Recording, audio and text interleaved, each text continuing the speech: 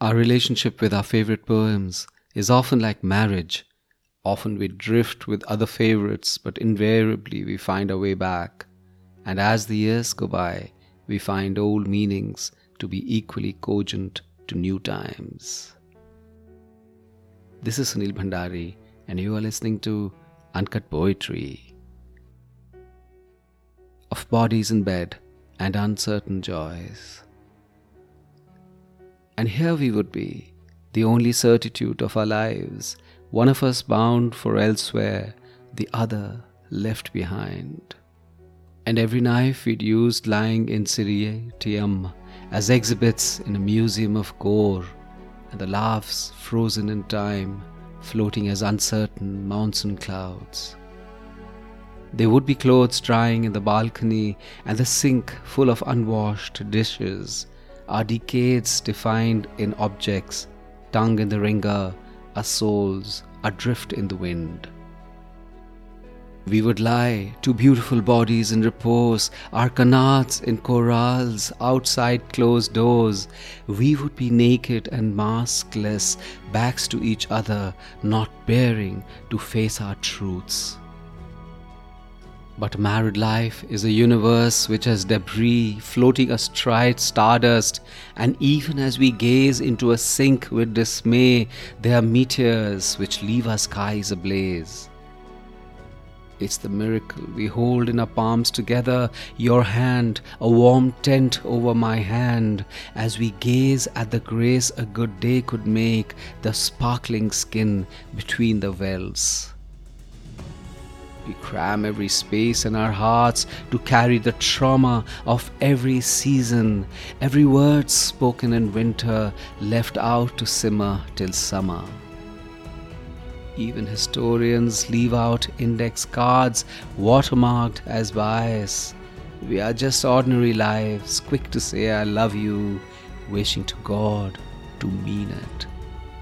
We are just ordinary lives, quick to say I love you, wishing to God to mean it.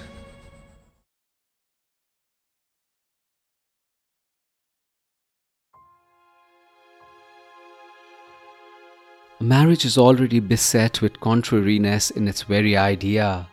They say, anthropologically, a marriage is against man's overriding instinct to rampantly spread his seed, to ensure progeny from someone at least. Nature-wise, it goes against the principle of seeking fulfillment because one person can rarely, if ever, fulfill the myriad parts of a person's needs. I can be gregarious but end up with a self-effacing private wife. I'm bursting with the need to reach out, talk, swap tales and have a drunken Saturday night but end up with a husband who only wants to watch sports on TV.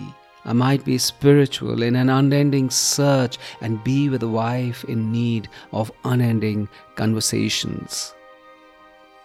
And that's when we start aching with the gaps inside, or feeling life out as a ragtag enterprise with little redemption. One damning relationship is an irredeemable scar sometimes, and solutions are invariably fogged. Friendships made as an individual and not a couple, or falling in love with another whilst married, are often two sides to a hard line. One side is sexless, another is not.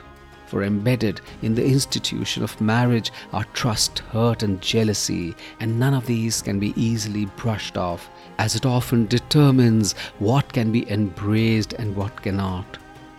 It is easy to find reconciliations and touch points of comfort as one ages if a couple has survived the vicissitudes and the incessant rambling of youth, because reaching a plateau of acceptability is itself an arduous task. But there is a stillness to be got and a distillation of instincts which emerges as one grows old. For our needs, which have wild compasses in youth, finally find a north star as age and time catch up. After shrugging off the hunger for variety and the search for the verity, there's a plateau a person reaches, distilled of distraction, a clear distillate of failed attempts, derived realizations, and evolved priorities. We are finally reconciled and know what's important. Maybe it's after having all experiences that we are able to denounce some. Maybe it's after burning our relationships to near charred state that we realize what is most important. But irrespective of the genesis being hypocrisy or awakement, there is a peace which emerges of knowing that what ensues is distractionless, of knowing that like so much else, life is also an emblem of perception, perjury, preparation and peace. We complicate things needlessly when we have the strength to realize and redeem. We search for the new when our curiosity burns like the northern lights. We are ready to commit to the foolish when we have the time to live out its fallouts. But it all passes. Marriage, which we enter sometimes duty-bound, sometimes as a mistaken culmination to love, is itself a complexity.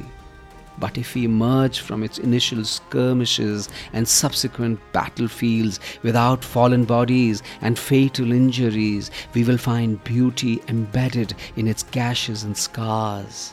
Like so much else, two people together are a lesson in finding zen in unwashed dishes while standing on the corpses of past selves, smiling into the joint journey of survival.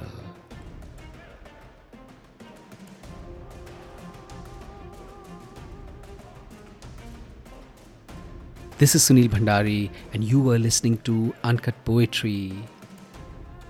Did you know that I've started a newsletter called The Uncuts? It's a weekly and it is full of grace and music and art and poetry. Get the link in the show notes. And did you like this episode? If you did, you must share it with someone you love. And why not follow Uncut Poetry on Spotify, Apple Podcasts, Gaana, JioSaavn, Google Podcasts, or anywhere you get your podcasts so you don't miss a single episode. See you next week.